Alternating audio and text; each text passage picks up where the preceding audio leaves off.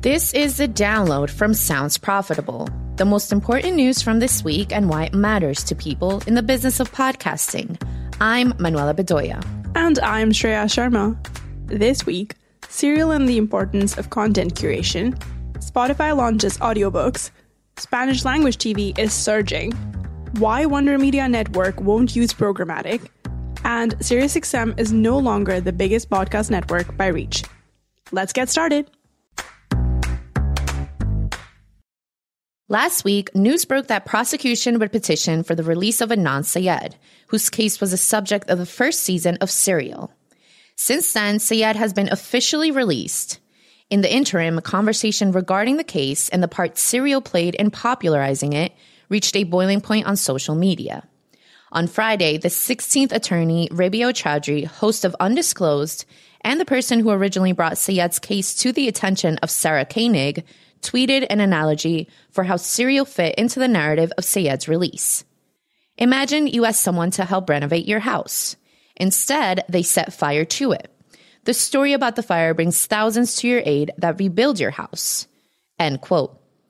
Media critic and true crime aficionado Rebecca Laveau quote tweeted Chaudhry to start a thread with an important lesson to be learned from Serial. Quote, I have previously heralded Serial as a seminal piece of media and have even made a podcast originally based on reviewing it. But given the facts of the case, Rabia's analogy is precise. Serial doesn't hold up, and its biggest crime is its abandonment of its own reporting. End quote. Lavoie details several sections of the popular podcast that contain outdated or inaccurate knowledge with 7 years of hindsight that, due to the podcast's popularity, are still being discovered by brand new podcast listeners with. No warnings or amendments have been placed on the original season of Serial. Quote, I am not saying that Sarah Koenig et al. Have an obligation to report this story forever, but the owners of the Serial feed, now the New York Times, have an absolute obligation to point news consumers to the latest news. End quote.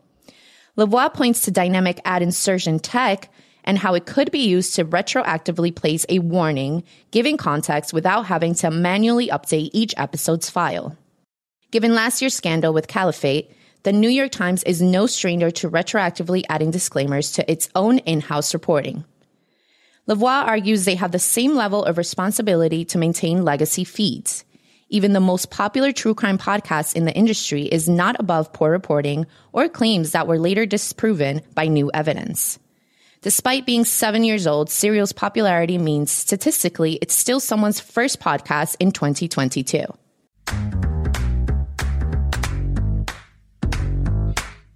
This Tuesday, Spotify announced the launch of their audiobook platform. Quote, starting today, Spotify listeners in the US will be able to purchase and listen to more than 300,000 audiobook titles, making our platform a true all-in-one destination for everyone's listening needs. And we're excited to launch audiobooks with a brand new user interface that's geared specifically for listening to audiobooks and fits them seamlessly alongside the music and podcasts you already listen to and love. End quote. The new audiobook interface includes an in-app purchase screen to buy each individual audiobook. Most popular audiobook platforms like Audible or Libro.fm use a monthly subscription system that gives users a set amount of credits to exchange for audiobooks, at a rate that costs less than purchasing them retail. Spotify's model requires a premium Spotify membership for the ability to purchase audiobooks. Press materials include a series of 4 screenshots depicting the purchase of Colleen Hoover's novel It Ends With Us for $13.99 on sale from a normal listing of $17.99. This pricing is in lockstep with the average retail cost of the same book at popular audiobook providers like Google Play, Kobo, and Audible if the user is not a subscriber. With this addition, Spotify is now a one-stop shop for the casual user. While it might not attract many users specifically for the audiobook functionality, any premium user who listens to music or podcasts has the ability to buy audiobooks and listen without leaving the app they're already paying for.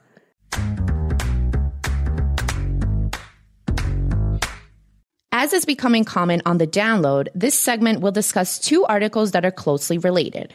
First off, Spanish language TV viewership is surging by Kelsey Sutton for Marketing Brew. The headline leads into a subheader explaining the surge is accompanied by poor measurement leading to underinvesting. Now things are turning around. Quoting the article, "We're sure you've heard it about 1,000,000 times. Linear TV viewership is, on average, not looking good. But there's one segment of old-fashioned TV whose outlook seems downright rosy. Spanish-language TV networks, including mainstays like Univision and Telemundo, are on the upswing, growing daily audience reach even as many other major networks are seeing steady declines." End quote. Dan Reese, EVP and Chief Growth Officer at Televisa Univision, told Marketing Brew Univision has seen an increase of brands on air of more than 200 over the past 2 years. One of the benefits of podcasting being a younger industry than other media is it can learn from their mistakes and adjust earlier on when it's easier to do so. Just last month, Edison Research's Latino Podcast Listener Report dropped, revealing 59% of the U.S. Latino population have listened to podcasts. Podcasting is a diverse field and should be treated as such from the ground up. To that note, the final quote from an Ad Exchanger piece featuring Orsi CEO Marina Filippelli. Quote, "Gen Z can smell bullshit from a mile away. They know whether or not creative was produced by somebody like them," Filippelli said. "Representation needs to take place not just in front of the camera, but behind the scenes." End quote.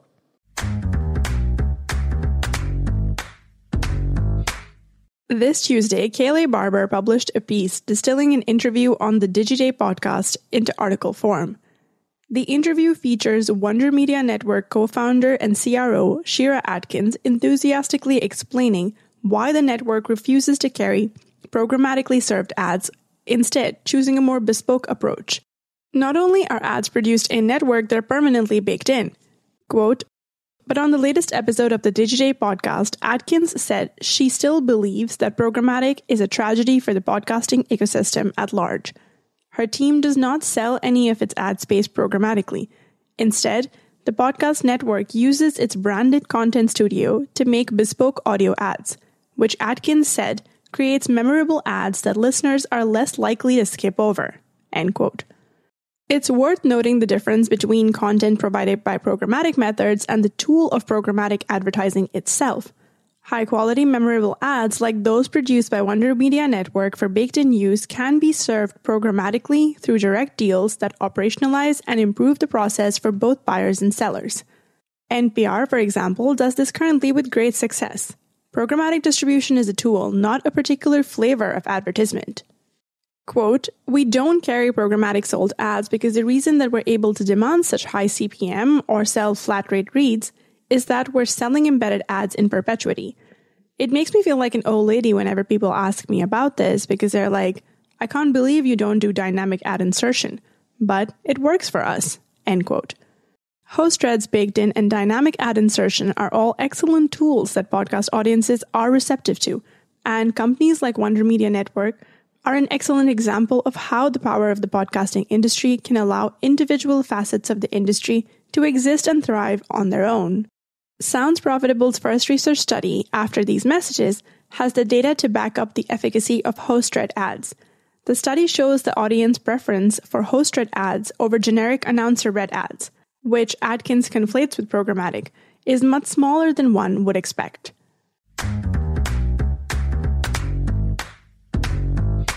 For our final story, I don't have to summarize the info as they do it for me. Quote, "This week, Edison Research publicly announced the ranking of the biggest podcasting networks through the second quarter of 2022, based on Edison Podcast Metrics survey of over 8,000 weekly podcast listeners age 18 and older." End quote.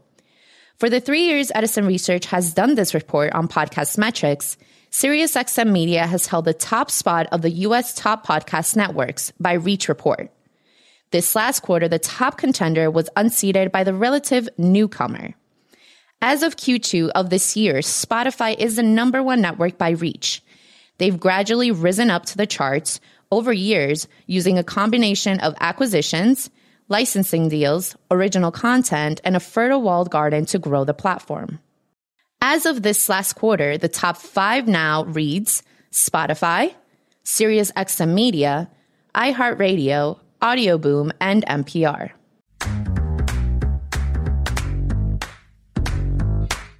Finally, it's time for our semi-regular roundup of articles we're calling Quick Hits. These are articles that didn't quite make the cut for today's episode but are still worth including in your weekend reading. This week we have Athletic Greens gives us the scoop on its podcast advertising strategy by Alyssa Myers of Marketing Brew. The article features company CRO Jonathan Korn explaining their strategy of carefully selecting podcasts to sponsor with intent of establishing a long-term relationship. Gaming is very much here to stay. Why Axe Body Spray is taking a bigger swing at esports marketing by Kimiko McCoy of Digiday. Axe isn't a stranger to sponsoring esports outside the US, but the company is renewing its efforts at home and getting into TikTok, which is to say influencer marketing, a thing podcasting is very good at. On that same note, Roblox will be one of the first major platforms to launch in-game ads by Daniel Konstantinovich of Insider Intelligence. For anyone without a kid, Roblox is a big deal. Arguably bigger than Minecraft, allowing outside advertising without locking it to the game's internal currency is a big step. Alyssa Boyle of Ad Exchanger writes, RIP Broadcast TV, legacy broadcast execs say not just yet. This is a breakdown of the new trend of broadcast TV getting into streaming media by simulating traditional always-running broadcasts. And that was the download from Sounds Profitable. Today's episode was built using Spooler and hosted on Triton Digital's Omni Studio. Find out more at spooler.fm and omnistudio.com. I know we went through today's stories fast, so be sure to check out the links to every article mentioned right in your podcast listening app or on soundsprofitable.com/thedownload. And thank you for sticking with us as we bring you the top stories you might have missed from the past week. I'm Manuela Bedoya. And I'm Shreya Sharma. Our producers are Brian Barletta, Gavin Gaddis, and Tom Webster. Special thanks to Omni Studio for hosting The Download. And thanks to you for joining us. Robot? Download complete.